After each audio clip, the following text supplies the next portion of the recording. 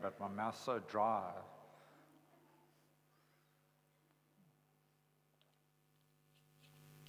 Patty reminds me every time I leave to come, don't forget your water, and I never remember my water. Because I'm busy putting her dogs out the house. But it's wonderful to be together again. Trust you guys are going to enjoy the meeting to the end. I just enjoy being with you guys every time we get together. And Lindy, you and your group did really well this morning.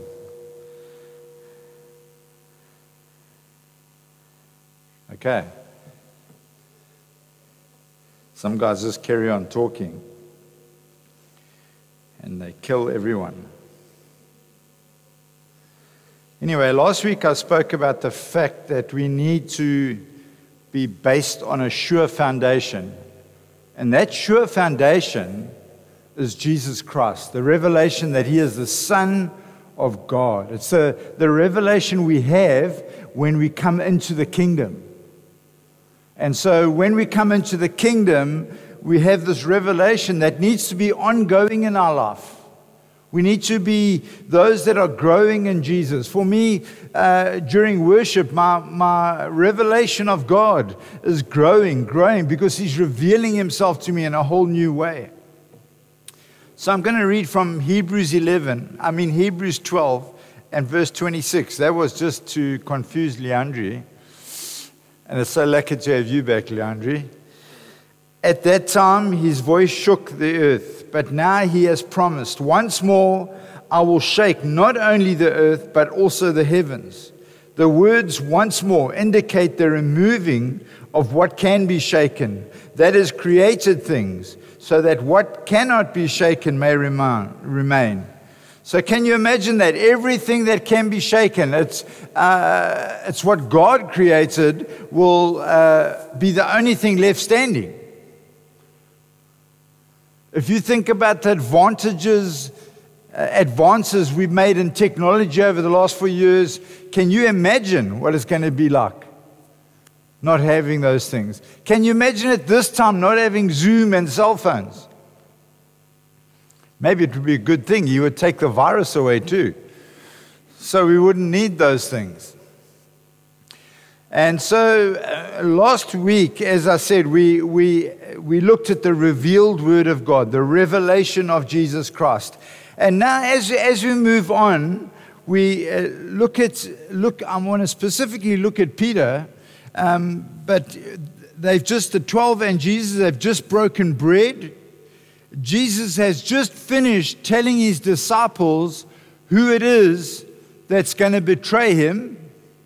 So they're sitting, I would imagine they're all sitting there. Who's it going to be? Who's it going to be?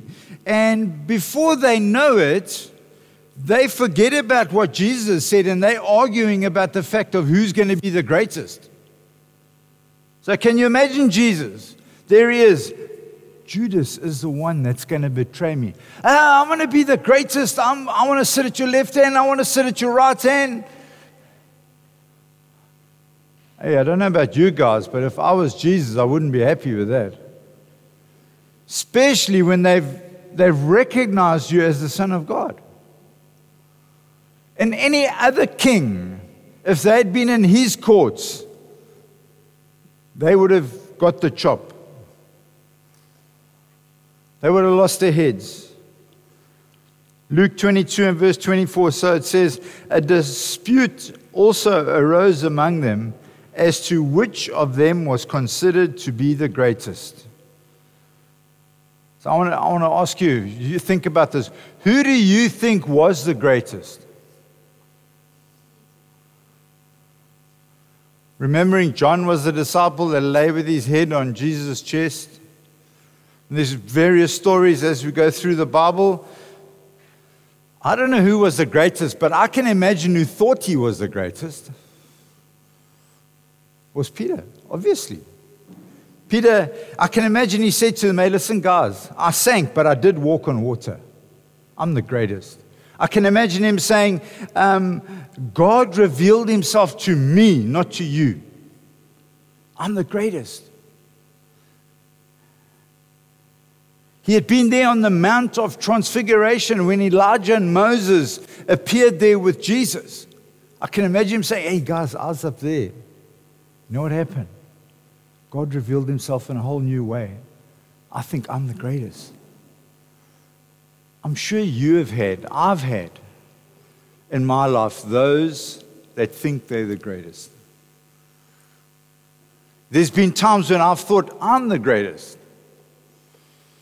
I've got the inside lane on these guys. But God is not looking for that.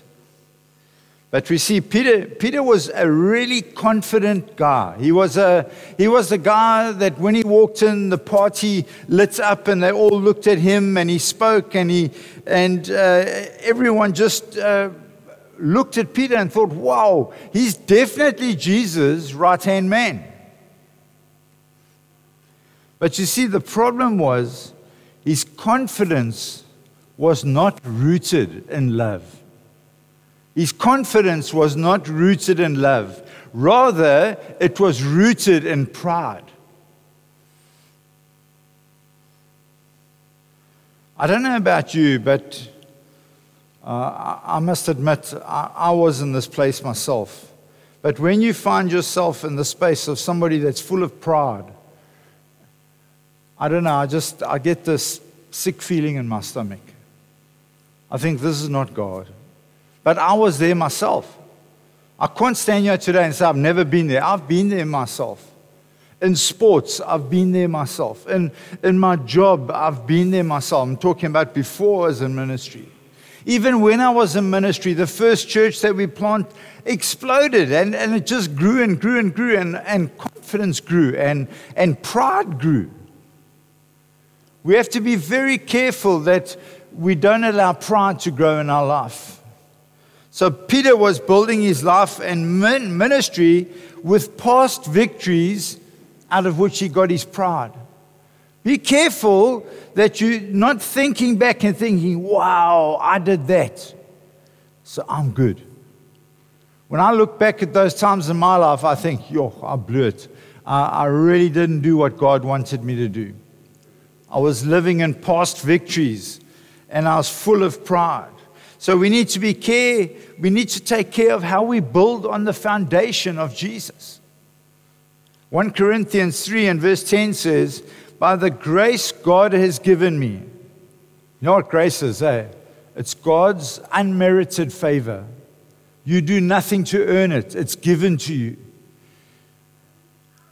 I laid a foundation as a wise builder, and someone else is building on it, but each one should build with care. So he's not uptight about the fact that somebody's building on a foundation that he started, he put into place, but he is concerned that they will build in the right way.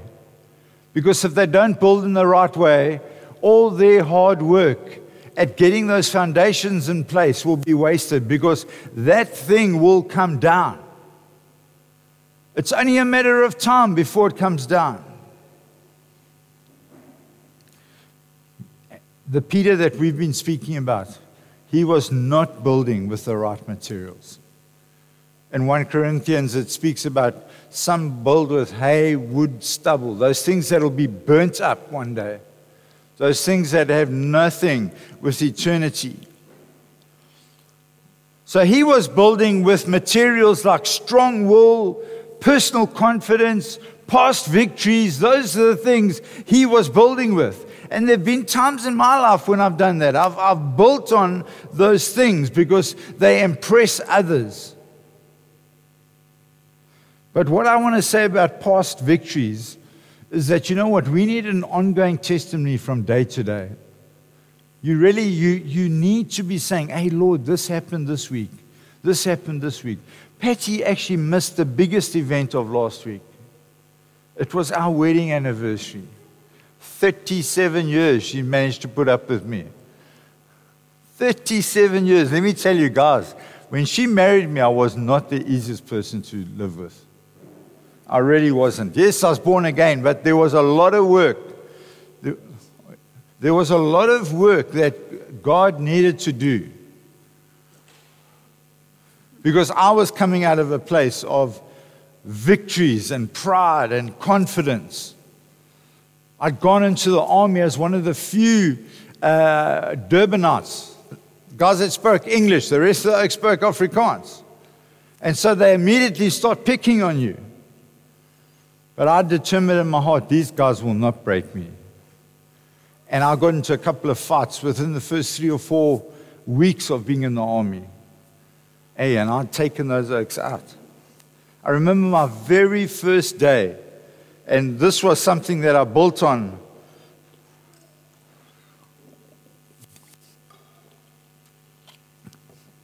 My very first day in the army, we went in, and they gave us a greatcoat. Put your greatcoats on, no uniform in that yet. Put your greatcoat on because where we were staying was really cold. And so then it became lunchtime because it took so long to do that. Because if any of you know, if you've been in the army, the statement is, hurry up and wait. Be ready at all times, but wait. And so there I was, this English oak amongst a lot of Afrikaans guys. That's nothing against Afrikaans people, just I didn't know what they were saying and what they were doing. In matric, I got a double F for Afrikaans. It was just a pass. No, I got an F, not a double F. Double F's fail. So I got an F, 33 and a third. And so I was saying, and by just me being a surfer boy and all that stuff, I leaned against the pillar. And as I leaned against the pillar, I switched all the lights off in the mess. So I'd studied before I went, so I was quite a bit older than most of the guys around me as well. So I get this little pipsqueak, he's between 18 and 19, he comes, I was like 21, 22, he comes marching up to me, and he starts going on in Afrikaans, and he says, "Sag vir 20." Like, what's sag vir 20? He meant 20 press-ups. Sag vir 20! About 3 or 4 times, sag vir 20! I'm standing there, I haven't got a clue what he's saying. The next minute, he grabs me by the front of my shirt. Well, that was it. Because I had one of we used to call them a varkpan. It's that like tin tray with all spaces for different things. And I just took that thing, bang! 1 corporal down on the first day. Into CB. Everywhere you go, you got to run. And you got a red thing on your head so that everybody knows. And every officer you come across, sag vir 20. By the end of that week, I knew exactly what sag vir 20 meant.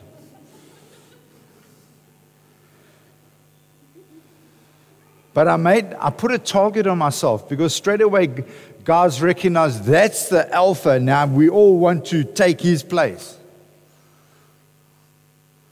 And so I spent my first 6 months of army training fighting over and over and over again. Fortunately, when I went into the army, I was a machine when it came to muscle and aggression. You can ask Patty, I surfed nearly every day of my life. I played football. I did every sport that I could do. I was about 103, 104 kilograms. And so, which I am now, but just the things are in different places. I got a pirate's chest, it's sunken.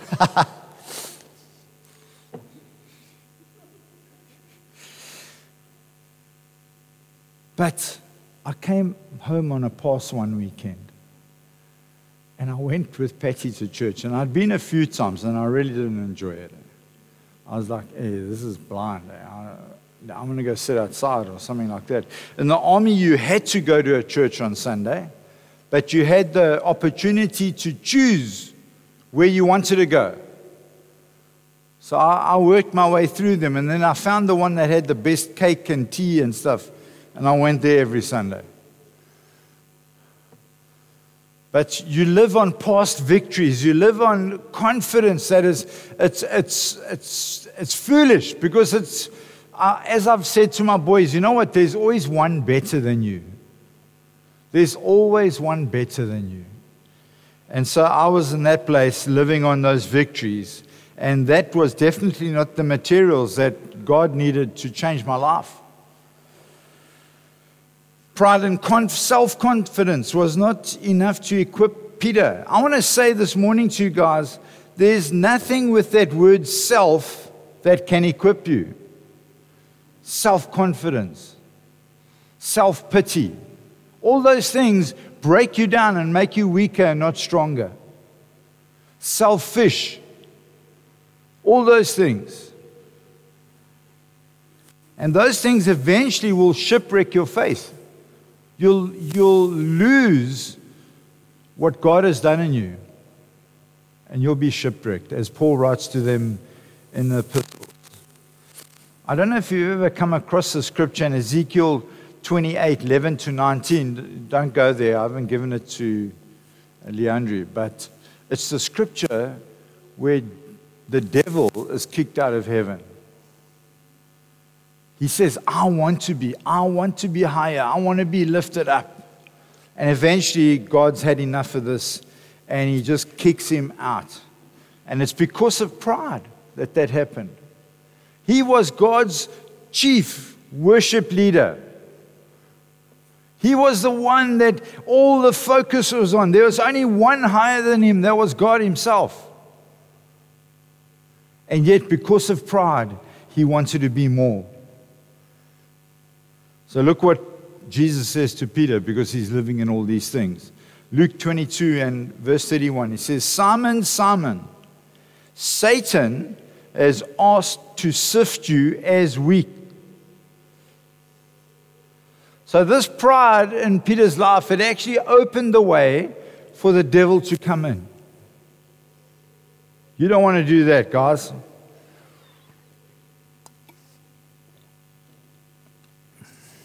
We all laugh about, just the devil that and devil that. Let me tell you, when he comes against you, you're going to know.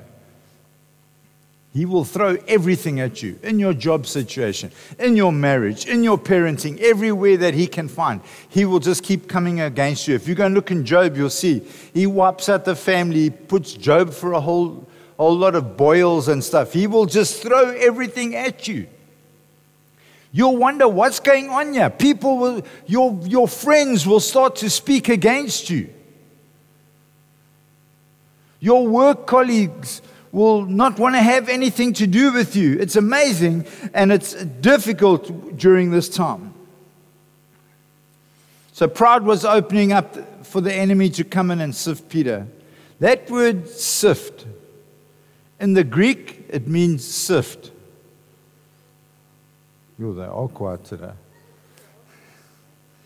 I was going to put the Greek word there, and I thought, no ways, I can't say that, so I'll just say it meant sift. But it means to shake. Who bakes here and you use a sieve to put the flour through? Patty hasn't even got a sieve, so we don't have a lot of baking in the house. But you have that sieve, and you put it through, but you've got to throw that thing backwards and forwards until everything's gone through, and then if some things are left, you normally push them through so you don't waste. That's what the picture is of Peter being sifted. Can you imagine being some of that flour inside of there?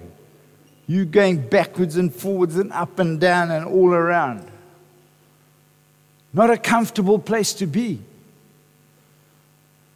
Most of us, I can imagine, even me, I would say, come on, let's pray for Peter. Let's get him through this thing. Let's help him. Let's hold up his arms. Let's just pray for him. Let's be there for him. Let's do everything we can to get him through this thing.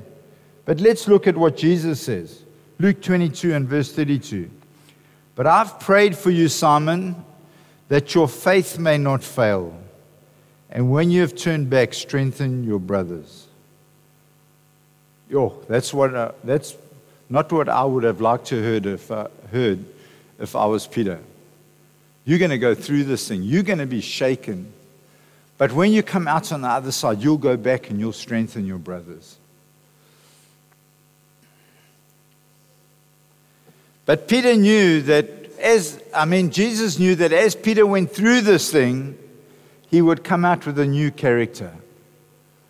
He would come out with different qualities to as what he went into them. So if you want to write one sentence today, the devil's intent is to always destroy us through trials, but God has a different purpose. When the devil starts shaking, he wants to kill you. He wants to do you in. But God has got it for a different purpose. Today, I want you just to think about that.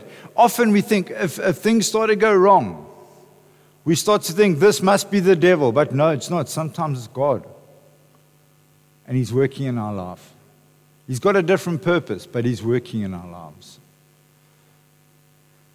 I remember once when we were still up in Benoni, and we just felt people talking against us, coming against us. And we had a friend of ours who came to preach in the church, a guy by the name of Rory Dyer. And when he came in, I said, "Hey, Rory, we're having a real problem in terms of people having loose lips." And he said, "Rowland, something I found in my ministry is that you sow what you reap." I said to him, "What are you saying?" He said, "Do you speak about others?" And there had been instances where I'd spoken. Look, in leadership, you have to discuss people for their own good, but not when you speak to somebody else about somebody else. It's not acceptable in God's eyes. It really isn't. And so I learned a hard lesson there. And to the best of my ability, I do not speak about other people anymore. I stopped it from that time. Yes, there have been times where I've slipped up, when you get angry, when you're disappointed. But I've made sure that if I've done it, I've actually repented and gone back to that person and gone back to God and said, "Listen, I'm sorry. I'm sorry." You know what? If you live in that place, you're going to be shaken. Your self-confidence is going to be removed. And everything that's on the foundation of God, that sure foundation, the revealed word, is the only thing that will be left in your life, because it cannot be shaken.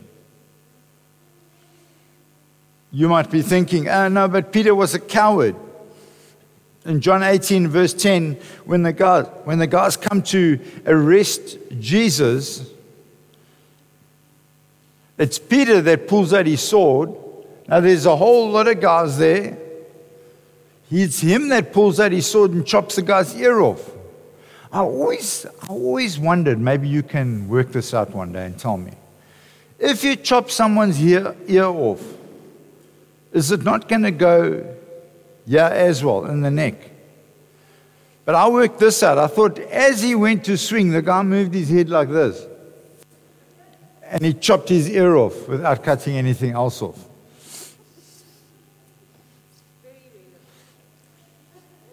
Just like a revelation, man. But you know what? Peter's strength was in his own personality and not in God's humility. For the sifting had not yet started. This same Peter, this one that just chopped off an ear of quite a big army that had come to get Jesus, he's confronted by a little servant girl who says to him, "Weren't you a part of that group that was with Jesus?" And he has this big confident guy with a sword, and he's totally intimidated by this young girl. And he says, "No, I wasn't with them." And I want to say to you, you know what? Often it's the small things that will catch us out. It's the small things, the minor things, what we call white lies. Oh, it's just a little white lie. Guys, lies are lies. And the word says that liars go to hell. That was one of the first scriptures I used to quote Patty when we were in Nelspruit. I used to say to her, "Babe, liars go to hell. The scripture says, there are 7 things that I hate, and one of these is lying lips. And so, we have to be aware that we can't tell little white lies. We can't even exaggerate. You know, exaggeration is actually a lie. If you exaggerate something, it's a lie. When I was younger, I exaggerated everything. I was the most incredible person on the face of the earth. Only Jesus was higher than me, and I didn't know it at that time. But exaggeration,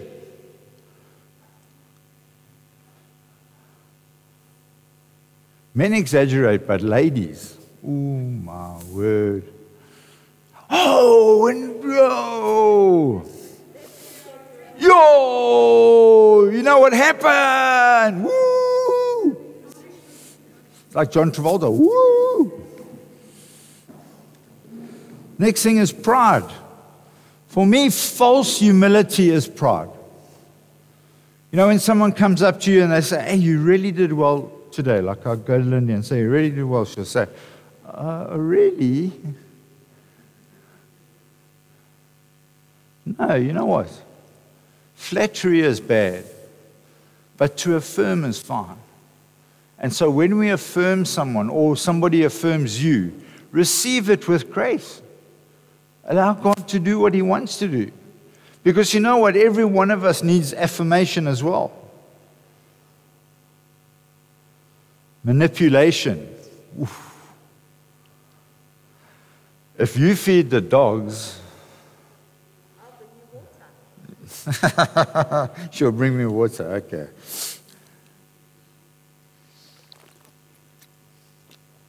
So this just shows the fertility of self-confidence, self-pity, selfish, all the inward-looking stuff. It just shows that this stuff is actually a waste of time, because his self-confidence was totally shaken. So he could no longer boast of being the greatest. He had been sieved. He had lost his own natural confidence. He was now a perfect candidate for the grace of God. So 1 Peter 5 and verse 5 to 10, it says, in the same way you who are younger, submit yourself to your elders. Just by the way, I went and looked that word up, elders. And it doesn't mean age. It means office. Office of an elder. Well, it's 64 times it's translated office of an elder. Once it's true. It comes out as an elder in terms of old. But that's great, because I'm that for most of you, both of them. All of you, clothe yourselves with humility toward one another, because God opposes the proud, but shows favor to the humble. God opposes the proud, but He gives grace to the humble. Grace, unmerited favor. You all know that alliteration of grace. God's riches at Christ's expense. Grace. Is that an alliteration, by the way? No, what's that? Okay, what is that? Okay. Well, but what is God's riches at? Acronym. There we go. I'd hate to get it wrong. Everyone goes home thinking, Rowland got that wrong. Never forget the whole preach, but he got that wrong. Unmerited favor, unmerited grace. Andrew often says, but God has got His favorites. You know what attracts the favor of God? Humility. Humility attracts the favor of God. It says, humble yourselves, therefore, under God's mighty hand, that He may lift you up in due time. Cast all your anxiety on Him, because He cares for you. Be alert and of sound mind. Your enemy, the devil, prowls around like a roaring lion looking for someone to devour. Is there anyone here that likes animal stuff on the TV? I love it, especially when the lions grip the buffalo. But you know what? The lions always take the buffalo on the edges. They can't go in the middle. So if you as a Christian are finding yourself on the edges, you better be careful. Because that's where the lion is, that's where the devil is prowling. Resist him. But I want you to notice there's a sequence of events. It starts with humble yourself under God's mighty hand. Then it says, cast your anxiety on him. Then it says, be alert and of sober mind. Your enemy, the devil, prowls around like a roaring lion looking for someone to devour. So if you've humbled yourself under God, then you can resist the devil and he will have to go. If you're not humbling yourself, if you're not submitting yourself to God, you will not be able to resist the devil. God will not break his scripture. And we can, as your friends, pray for you till we blue in the face. But if you do not humble yourself under God's mighty hand, the devil will devour you. Standing firm in faith because you know that the family of believers throughout the world is undergoing the same kind of sufferings. And the God of all grace, who called you to his eternal glory in Christ, after you have suffered a little while, will himself restore you and make you strong, firm, and steadfast. So here we see Peter. That's Peter that wrote that, by the way. That's 1 Peter. So he actually wrote the scripture. So he's been shaken up to the verge of almost giving up and just pulling out. But instead of destroying, like I said just now, like the devil would like to, God uses shaking for another purpose. Instead of being shaken, he was now being strengthened. Jesus not only forgave Peter, but he restored him. You all know the story of when Jesus meets him with the fish and he says, he's restored him. Isn't that amazing? I've had those moments in my life when even when I've been leading a church, believe it or not. Someone lose the earring. Oh, okay, just caught my eye. I love shiny things. Patsy says, you like a woman. I love things that shine. But anyway, now he had been shaken, he was ready to be used. And that's why he writes above Scripture. We all know the story of Jacob. Jacob's coming back to his brother Esau, and he falls asleep, and the angel of the Lord arrives, and they end up wrestling, and the angel pins him down, and Jacob tries to pull himself free, and the angel touches him on the hip. And he walks with a limp after that. Guys, I want to say to you, people that you follow, make sure they walk with a limp. They must have wrestled with God. You must be somebody that has wrestled with God. There have been situations in our life. I remember the first 5 years of our marriage. I don't know how we stayed together except for God keeping us together. We fought over every single thing.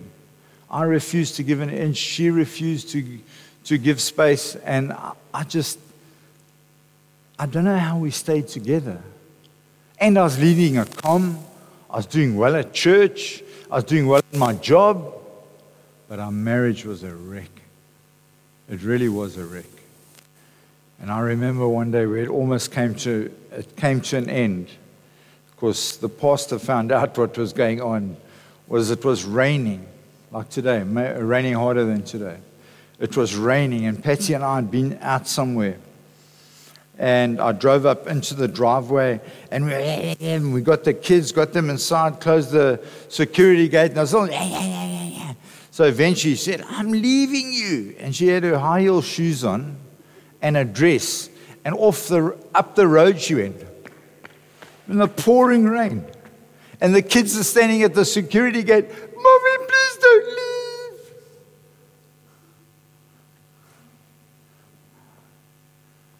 But you know what? God redeemed that. Yeah, the neighbor stopped and asked her, does she need a lift?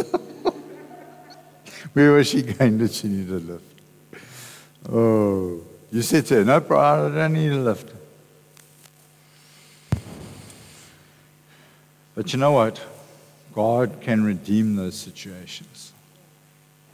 Work situations. We can find ourselves really unhappy with where we work. God can redeem that. I remember I had a boss that I really didn't like when I was still doing my training, and at an oil refinery. And I said, hey, Lord, I can't work with this guy anymore.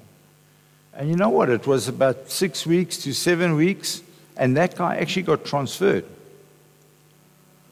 Never got taken out or anything, but he got transferred. And my life became a whole lot easier when that guy was gone. So God can do, and He can live out everything you come up against.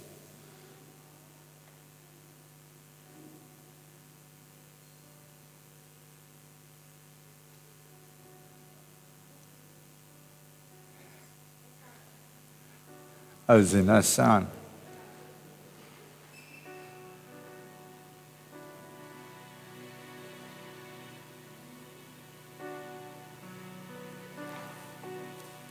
So this morning, I wonder if we could just bow our heads. This morning, if you're living in opposition to God, I want to tell you, you've got a problem. What does that mean, an opposition? It means if you are not dealing with issues in your marriage, if you're not dealing with any issues that you have in your life, you're going to come against God until He brings you to the place like He did with Peter, where He's shaken him and put him through the sieve. You can imagine a sieve, only the tiniest bits of flour can go through. And so in our lives, the tiniest bits of things can only go through. Those that are anything above normal will stay up in the top of the sieve.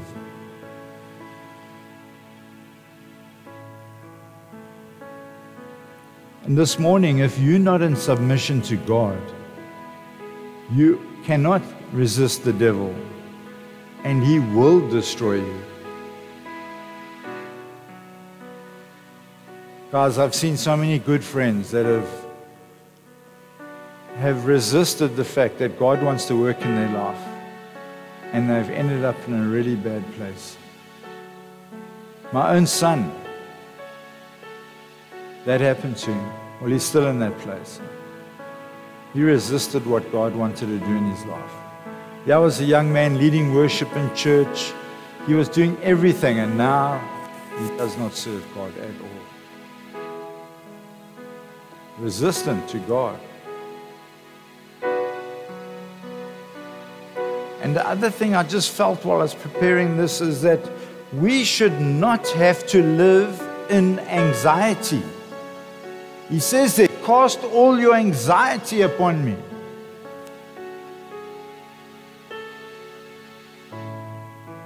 So this morning, if you feel there are areas in your life where you need God to come in and just complete what He is doing, or if you have anxiety because of this coronavirus or any other reason, for your children, for your husband, your wife, I wonder if you could just stand up today. Why don't we all stand up, and then you can just put your hand up. Yes, Lord. Yes, Lord. Yes, Lord. I see those, Lord. You are at work, Lord. You are at work. Lord, I pray that where you are shaking because it needs to be shaking so that it's for another purpose. I pray that you will shake, Lord. That you will shake, Lord. And everything that's not of you will come down, Lord. I thank you for that, Lord. I thank you for that, Lord. I thank you for that, Lord. So, Father, I thank you for these wonderful people that have come out this morning. I thank you that they have heard your word, something would penetrate into their hearts, that they would leave here different to the way that they came, Lord.